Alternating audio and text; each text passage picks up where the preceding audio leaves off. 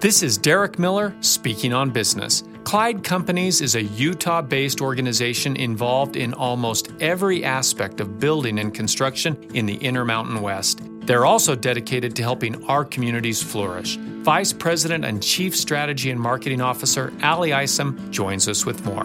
At Clyde Companies, we're building a better community, and we try to lead by example, especially on important issues like gender pay parity. We've partnered with the Copper Rock Championship, part of the LPGA Epson Tour, to both support female athletes and address pay parity in professional golf.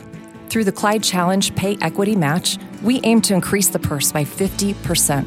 And to Clyde Companies, this is more than a donation. It's a statement about valuing the contribution of female athletes and leadership. Our goal is $100,000.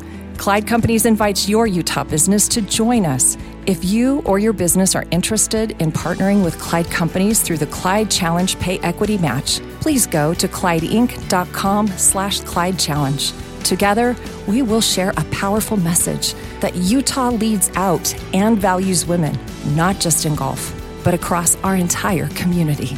By joining forces with Clyde Companies, Utah businesses can make a difference for pro-women golfers and send a message that our state is ready to be a change leader. I'm Derek Miller with the Salt Lake Chamber, speaking on business.